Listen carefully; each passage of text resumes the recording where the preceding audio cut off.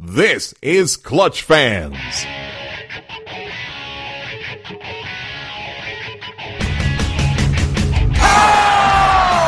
the parking lot, the Rockets are going to Boston. How sweet it is!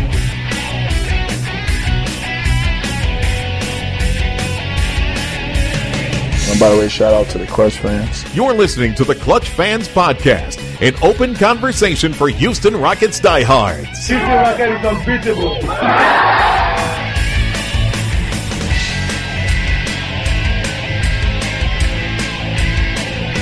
I'm ready to get on Clutch Fans. Now, here's your host, the man who would have drafted Harold Miner over Robert Horry, Dave Hardesty. Welcome in. We are here at the scene after the Houston Rockets 110-98 win over the Indiana Pacers. Game in which James Harden put up a monster night, 45 points, a season high for him, set a career high with 33 points, career high as far as in a half, 33 points in the second half alone, as the Rockets sort of held on in the fourth quarter after blowing them away in the third, going up 24 points.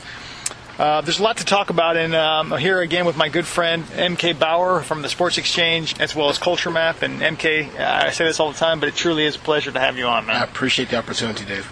You know, this game, it's sort of a mixed bag, because what we saw, against Golden State was so disappointing for Rocket fans. So it's almost anticlimactic to come in here and face the Pacers. But the Rockets did take care of business, and James Harden had such a monster night.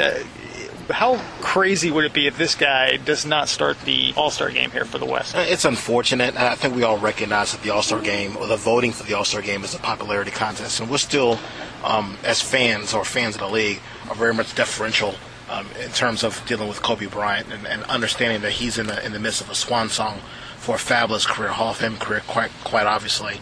And he's going to get the votes according to that. And I get that. That's fine on some level.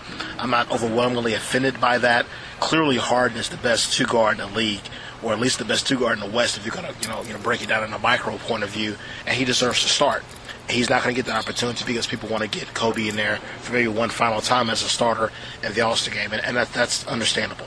It's going to be an embarrassment, I think, overall. People are going to look at it, and, we've seen similar situations. I remember Vince Carter several years ago. We've seen Yao Ming start the All-Star game in seasons where he played 4 or 5 games, was injured the whole year. So it's not unprecedented, but it is going to be pretty interesting that a guy who is number 1 or number 2 on most MVP boards may not start the All-Star game, which to me is pretty fascinating. But he had an incredible game tonight. Coming off of a rough game for him, though, in which we saw the Warriors. To be honest with you, the Warriors team was one that I've considered to be good, but really didn't scare me against the Rockets when they're fully healthy. This opened my eyes. I can honestly say that. I have to put Harden as number 2 right now. I thought Curry, given how strong that team is defensively, they are clearly number 1 in defensive rating, and how efficient they are shooting the ball, and Curry leading that team. To me, I have to put Curry number 1 now, Harden number 2 in the MVP race, and I think Golden State is the team to beat, and the Rockets are going to have another crack at him this Wednesday. I hate being a slave to the narrative of the best player on the best team gets the award, but they're so overwhelmingly better than everybody else at this point right now. Speaking of the Warriors, it's hard to kind of turn away from that. And Curry, if you're going to have the kind of numbers that he's had, scoring 24 a game, 8 assists, and shooting the way he shoots 50, 40, 90 on the best team in the league, it's hard to deny him some sort of credibility as an MVP in this league. And as great as Harden has been, in my mind, it's a coin flip if you're comparing greatness, if you're comparing impact on a particular team. And obviously, Rockets fans will belabor the point of this team was hamstrung by injury for a long stretch early in the season, and Harden carried them to a fantastic start. You can't deny him that. But in the same vein, to your point, Curry's been outstanding. And he's been outstanding for the best team in the league. And yes, Klay Thompson has been great. And yes, they have so many other weapons, with Draymond Green maybe being an underrated MVP candidate on that own team. You can't steer the argument away from Steph Curry at this point. I think it's 1-2 Curry Harden, if not 1A, 1B. And that's fine. Again, that's not to discredit one player or the other. I think there's plenty of time left, half the season remaining, for one guy to gain some sort of advantage over the other. If the Warriors come back to the pack, maybe that happens for James Harden. If Harden keeps playing at this level, I mean, goodness gracious, 27 points, 7 assists, 6 rebounds, that's going to really bang on a door in terms of a lot of people understanding how great he's been this season for this team. And if the defense continues to improve, if the Rockets finish with a home court advantage in the first round of the postseason, it's going to be a really tough vote, I think, in terms of how you split hairs and give it over one player over another.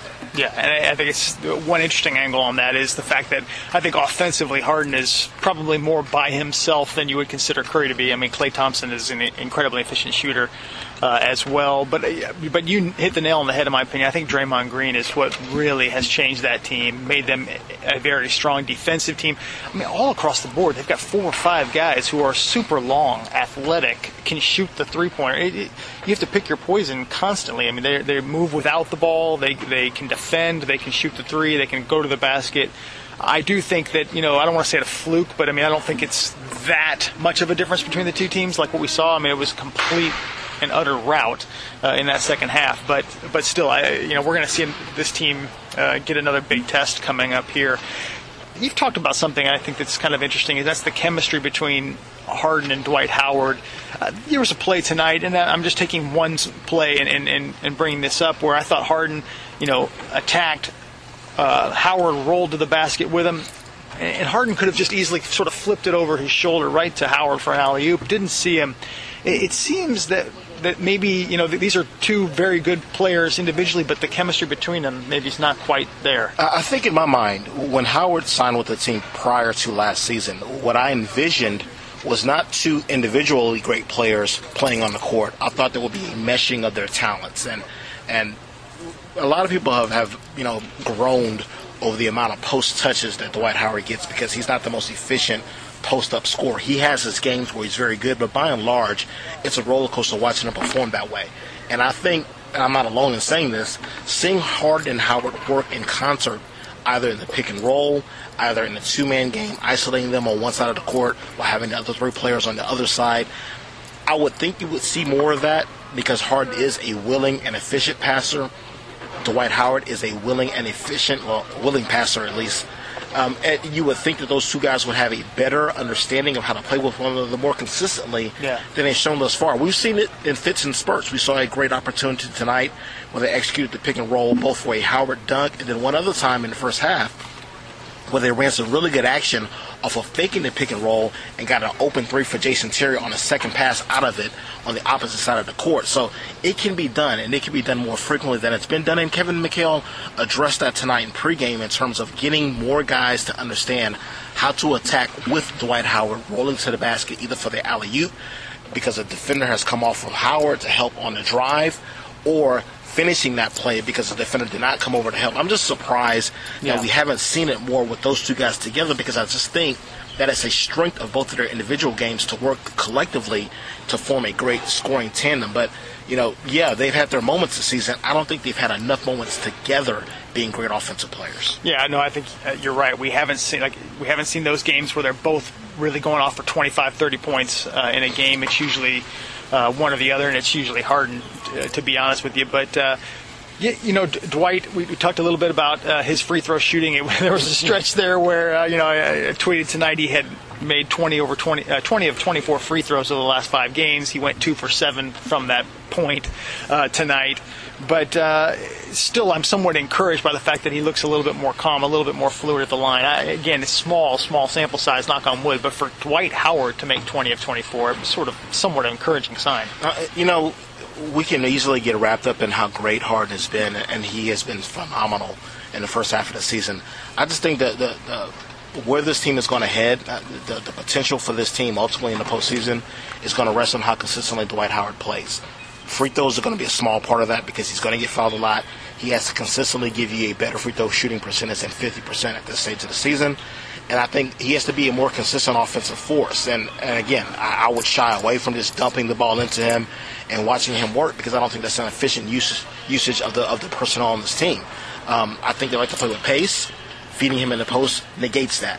I think he can be a very effective player in the pick and roll, in the two-man game, scoring off of putbacks. They don't do that enough, in my opinion.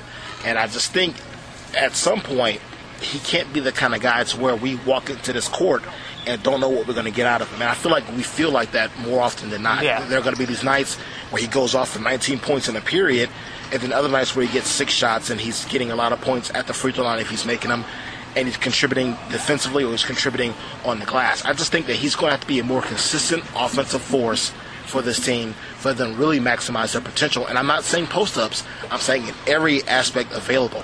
We haven't seen that right now. Until we see that, I don't think this team is going to get over the hump, because that's the only way they can really maximize what they are as a personnel grouping. He's a better center than anybody else in this league or in the Western Conference is going to make the playoffs. Yeah. Boogie Cousins notwithstanding, because Sacramento's not going to be in the mix. You have to take advantage of that. There's no point in getting him here if he's going to be a middling offensive player and a good defensive player. He has to be great on defense and very good on offense for I think this team to thrive. Let's talk a little bit about Josh Smith. Last time we did a podcast, we were talking about how we thought he was going to sign here. It looked like it was going to happen just based on some of the rumbling here. It did happen. He's now played 15 games with the Rockets. A very polarizing figure. Obviously, him coming here and the Pistons, it was controversial at the time cutting him. The Pistons have sort of taken off since that time and have become a good team. At least they're by their records since then. And Smith has been, I'll just say, a mixed bag before we both offer some thoughts on what we've seen from him. What have you seen from him? I know you weren't a big fan of the idea of adding him, if I'm saying that correctly. What do you think now after watching him? He's so erratic. And what's interesting to me is the good Josh Smith is so tantalizing, an exceptional passer. And we knew that, but to see it live, it kind of blows you away on occasion with how good he is passing. The second pass out of the pick and roll, outstanding. Sometimes in transition, really good at finding guys in the corners, understanding the offense already, knowing that either a Jason Terry or a Corey Brewer is going to be stationed in the corner and how to get those guys the basketball in prime shooting locales. Very, very good at that. But my goodness, we both sit here and groan a lot when he takes shots that he should be taking. The whole arena does. He seems unable to resist them simply because he's wide open, not understanding that he's a 20% three-point shooter at this stage. And I just wish, and it's wishful thinking because he's pushing 30 years old, that he would better understand his own skill set and how it fits in with this team offensively. Everything else is there. I think the defense has been very good. The rebounding has been so-so. The passing has been very good. Even with the turnovers, I like what he's giving his team passing the basketball. He just can't continue to shoot so many three-pointers or even really perimeter jump shots, period, mid-range jumpers. He has to stay away from that. But I think people have been saying that for a long time, and he's not going to stay away from it. Driving to the basket, getting to the paint, scoring in there, drawing fouls is the best way he's going to impact the team offensively beyond passing. Until he becomes that player, I think we're all going to be a little bit frustrated with the highs and lows of Josh Smith. Yeah, I think I love the signing and the fact that I didn't think it cost them anything. It cost them Tarek Black, who obviously was a decent role player, filled in admirably without Dwight Howard. Cost them $2 million with their biannual exception. It didn't cost them anything. So a lot of times people will bring up the Pistons sort of story and say, why did we add him? And, there's really no cost. There was nothing significantly risked by adding him. However, And there's so many things that I love about Josh Smith. I mean, I think in the very first game we saw what he's capable of. I think people have mentioned sort of him adding a Lamar Odom type of ability to this team, and I've seen that at times where he gets the ball in the high post, attacks the basket, will turn around, drop in little hooks. I think fantastic in the sense that he gives you a lot of options when you take Dwight Howard out and when you play him with Dwight Howard. The free throw shooting's been an issue, but really the two biggest things, you hit the nail on the head with the three-point shooting. You would think that he would get this. He's 6 of 30. He's shooting about 2 threes per game. And some of them, I can't remember how long it's been since I've really been concerned with a player with shot selection, like consistently. Okay, maybe a guy took a bad shot, but this is a consistent issue, I think, with him maybe taking a quick three after an offensive rebound or not swinging the ball around the perimeter when it needs to be done and pulling up for three. And then one other thing is the jump pass. I think there's been a lot of times where he'll come down and he'll jump and sort of like he is a terrific passer, like you nailed it. But I think that the jump passes have gotten him into trouble with some of the turnovers at times. He's a little bit exuberant from that perspective, and to the point about shooting. it's interesting watching him deliberate sometimes shooting the basketball. Like, he'll be wide open, and you see him thinking. You see the wheels turning in his mind of, should I shoot this basketball? And we're all thinking, no, don't shoot the basketball. But I think there's a compulsion within him that says, I'm wide open, shoot the ball. And I don't think you ever get an NBA player who's done this for a long time to back away from that line of thinking. So that gets back to my point about it being wishful thinking. He's going to keep shooting that basketball. If he's wide open and he sees the rim and no one's coming out to close on him or run him off that three-point line, he's going to shoot. Because it's difficult just to dribble into a harder defense. And sometimes I think for him, it's difficult to reset the offense when he thinks I can make this shot because I'm so wide open. Him being wide open does not mean he's going to make the shot. His three-point shooting percentage proves that. But he'll never back away from that. And I think to some extent we all have to accept that. Maybe he'll lessen the amount of shots he takes in those situations, but I think it's never going to completely go away. Let's talk about another guy they've added, and that's Corey Brewer. Around the same time added him. You know, I was not sure what to make of him. I thought, hey, he's going to add somebody impact the defense here, but you really can't shoot the three. How's he going to really fit into the rotation? What are your thoughts on how he's blended in with this team? I think he's been fantastic. And, yeah, we've seen some mean regression on that three-point shot the last 7 games, and that was to be expected. But, man, he really runs hard on defense, on offense. In terms of transition, he plays hard on defense. He pushes the tempo. He provides a lot of energy for that second unit, and I think energy they need. I don't know how much energy you're going to get from Jason Terry in the second half of the year. You may have to kind of hold him back a little bit to save some of that for the postseason. But seeing those three guys come in with the headbands on, you feel like you're going to get some sort of burst one way or the other. Either Josh Smith attacking the basket, finding guys in transition, or Corey Brewer just going bananas out there, going for steals, scoring in transition, attacking the basket all the time, playing with the energy of a vibrancy that this team needs, that second unit needs. And I think he's been great. You know, it's easy to focus on Josh Smith because he was the more heralded acquisition. But I think Corey Brewer was one of those sneaky good pickups by Daryl Morey that may define his team in the second half. If he continues to find a way to settle in with this team and define his role with this group, and I think it's almost set, he's going to be a great addition to this team in the second half and in the postseason. Yeah, I think every home game we've been to, we've seen some opponent, from Dwayne Wade tonight, Luis Scola, just talking about how difficult it is to deal with this team now with Josh Smith, with Corey Brewer, that they have a lot of length and they attack the passing lanes that make it extremely difficult for you to pass the ball. That's been a consistent theme, so I think Corey Brewer adds a ton there. You mentioned the regression, to the mean on the three-point shooting. Obviously, he came out smoking hot in the first 9 games. He had, I think, 20 of 44 threes, and I jotted down the last 7. He's 7 of 33. So he has, crashed back to earth in that regard. But I think there's an element as well that we thought, hey, Harden and Ariza they were playing heavy minutes. And taking a look at those numbers now, in the 26 games before the trade, Harden was pushing 38 minutes, Ariza 39. I think he shaved off 4 minutes per game on Harden, 7 minutes per game on Ariza. Those guys are getting more rest, but I think what's even more impressive, and again, it may not be directly because he's getting more rest, but Harden's numbers, he's scoring more points per game in those fewer minutes now because he's been much more efficient. Again, that's maybe not be specifically because of those minutes, but I think the purpose of the trade and giving Harden and Ariza some more breathers has worked in that regard. It'd be nice if they had a secondary ball handler to give Harden even more of a breather on occasion. That's the big thing that's missing. Tonight was the perfect example. I don't think under any circumstance Kevin McHale intended to put James Harden back in that game. He had a 24-point lead late in the third quarter. You should have coasted in on this one against a team that has challenged scoring the basketball in Indiana. And that second unit just came in there and just gave it up. The turnovers, poor passing, poor execution offensively.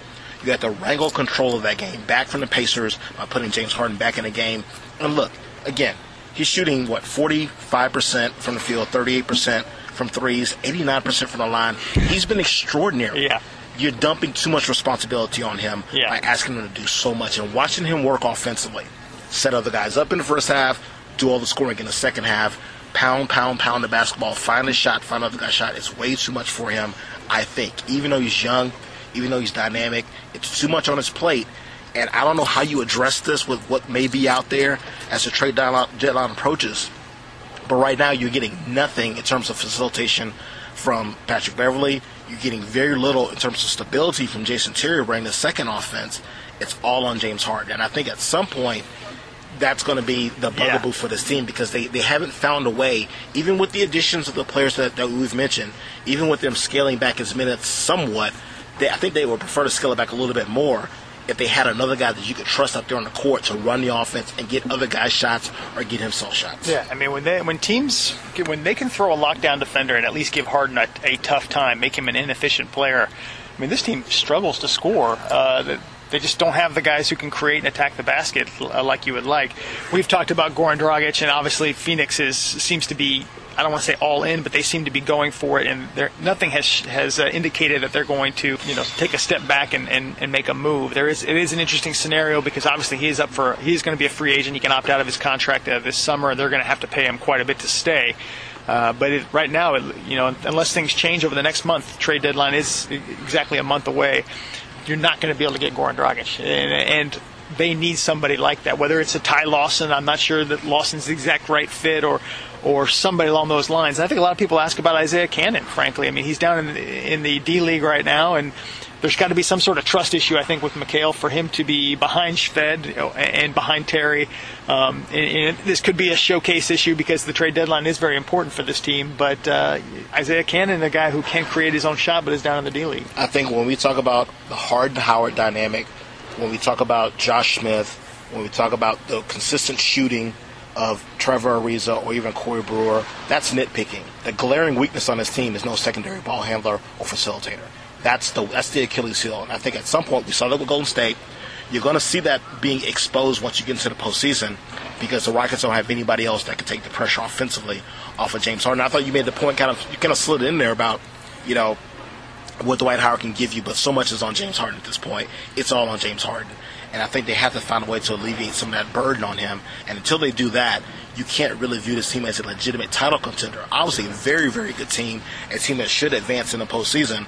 Advance 2 rounds, advance 3 rounds. I don't think it can be done as presently constructed. They have to find some way to help James Harden out. Is there anybody that you can even think of, and we've talked about this before, maybe there isn't, that might be available? Yeah, that's the point. We focused so much of our hopes and pinned all our dreams on Dragic's tweets. Right. That to see that it's not going to happen, and I agree with you. I think Phoenix is all in. They understand the value of just getting to the postseason. Look, people talk about there's no value in getting to the 8th seed. Daryl Morey would disagree with that. I would rather be in the postseason and see what could possibly happen than to keep falling out of it and relying on draft picks to maybe bolster your future. I think there's some value in playing in the playoffs, particularly with that young team, particularly with the way they've been constructed, particularly with how close they got last year. If they can get in there this year, there's a great amount of value in that, and I think they are all in with the addition of Brendan Wright and kind of circling the wagons with their current roster, saying we can go forward with this group. So I don't think Dragic goes anywhere, and I don't see a second guy that entices me the way Dragic has enticed me throughout the course of this season.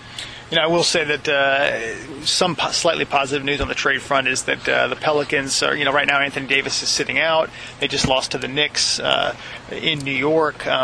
They've dropped down below 500. I think the West, it's still nuts. You talk about Phoenix and they're in on this, and there's only so much room. Phoenix, OKC, possibly some other team that starts to slump. Somebody's not going to make the playoffs. And then not only that, you're going to be able to list 8 teams. 4 of them are going to be considered massive disappointments just because mathematically 4 teams have to lose in the first round. Les Alexander recently talked about it wouldn't be a disappointment if this team lost in the first round. A lot of fans on our board were upset about that. But just mathematically, 4 teams are in the West, and they're so close, are going to lose in the first round. And it's kind of it's pretty crazy to think about. It's difficult to wrap your mind around the fact that San Antonio quite possibly won't have home court advantage. Dallas may not have home court advantage. Houston is in a perilous position of slipping back into 5th place. Even if Oklahoma City gets in, can he make enough of a run to catch San Antonio for 7th? I mean, you may be looking at them as an 8th seed playing Golden State in the first round. So there's a lot of stuff that has to play itself out in the second half of the year. And it's going to be so intriguing because, let's be honest, I think if New Orleans was completely healthy, that's a playoff team. But they're not. So you have 10 playoff teams in the West vying for 8 spots. And the competition is absurd. Based on that, I disagree with Les. You have to get out of the first round. You've been in the first round 2 years in a row. You got James Harden 1 year. You got Dwight Howard the next year. You have them now for 2 years together. The goal is not to have them get into the playoffs. The goal is to advance and develop and grow as a unit, as a franchise, as a team. You can't do that by losing in the first round. They blew it last year against Portland. It's going to be that much more difficult this year if they have to play a Dallas or a Memphis or a San Antonio in the first round. It's frightening. But you have to find a way to get around that and advance and keep getting better as a core, because as you've noted previously, the core of this team is going to be here to stay for at least a couple more years in James Harden and Dwight Howard. Yeah.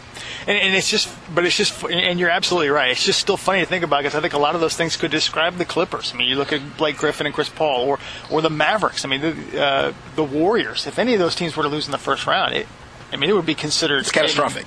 Massively disappointing. And that's what's so strange, is you've got so many teams in the West that believe they can contend for the title, and so they're setting up for the table for a lot of disappointment. The only team in that group that just wants to get in is Phoenix. I think everybody else is trying to advance. Oklahoma City's trying to advance. They're trying to win a title.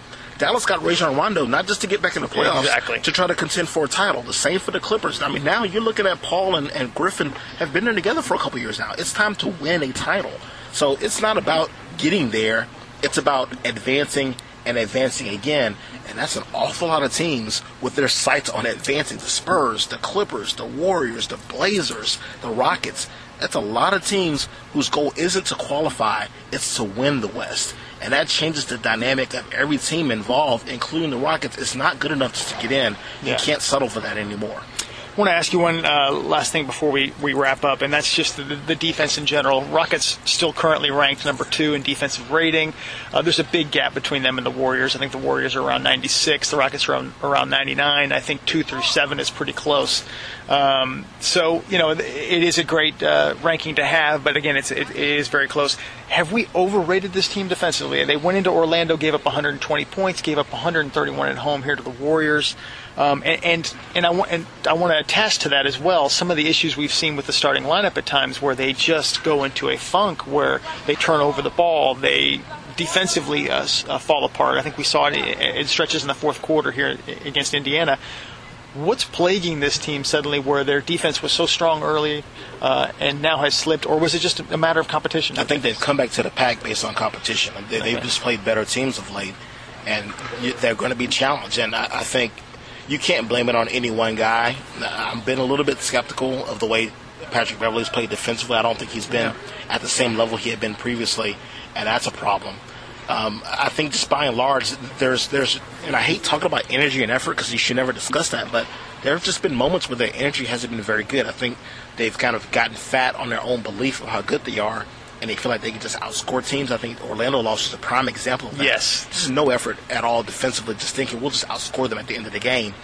And they have to commit to that identity, and maybe that's going to be the struggle. You began this year completely reinventing yourself as a team, as a defensive outfit. Yeah, yep. And then as everybody has kind of come back healthy and you filled in all the gaps with the acquisition of Brewer and Smith, I think this team has kind of bought into, we're an elite offensive team.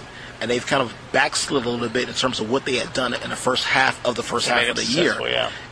You got to find a way to get back to that. And maybe that's not the real personality of this team. Maybe that team became a good defensive team because everybody was hurt and they had to scrap and claw and fight. And it was easy to do that defensively. Now that everybody's healthy, I think they've kind of bought into we could be an elite offensive team like we were last year or the year before that, and they've kind of gone away from that. There's no way they can be one of the best teams in the West without being a better defensive team than they've been the last couple of weeks. They have to find a way to embrace that again. Yeah, there were a couple plays I know late in Orlando that I really thought cost them the game. One was that Beverly sort of ball watching, and Oladipo just cut to the lane for the wide open dunk, and the other one, of course, was the Channing Frye three-pointer that pretty much put the game away or made it a 4-point game late. And Harden was really slow to rotate, and he and Dwight both stayed on Vucevic, and basically Ariza and Demo were stuck trying to cover 3 perimeter shooters that were spaced well, and they whipped the ball around, and Channing Frye got a wide open three-pointer and put him up 4. So I thought defensively down the stretch was a collapse there. So they've got to get back to that. So, hey, we got a great test coming up again Wednesday against the Warriors, and hopefully it'll be a more competitive game. Love to see the Rockets come in there and take that game rather than get swept by the Warriors this year. MK, any other thoughts before we call it a wrap? Yeah, it's interesting. We're halfway through the season. I think by and large we have an idea of who this team is going to be moving forward, but clearly there are some things they need to adjust as they move forward. Just embellish some certain aspects of the team with their weak right now. And I think that's the most intriguing part about it. I don't anticipate a significant roster adjustment from this point moving forward because, as we discussed, I think who they aim for mostly at guard is not going to be available. And so if they make another move, it's going to be a smaller move, maybe smaller than what they've done thus far. So this is kind of it. You're standing pat with this group, and you have to move forward with this group. So seeing how they adjust, A, to becoming better defensively again, and B, providing some offensive help for James Harden is the most intriguing aspect of the second half of the season. Thanks so much, man, for coming on. I appreciate it. And we'll do it again soon. Thank you.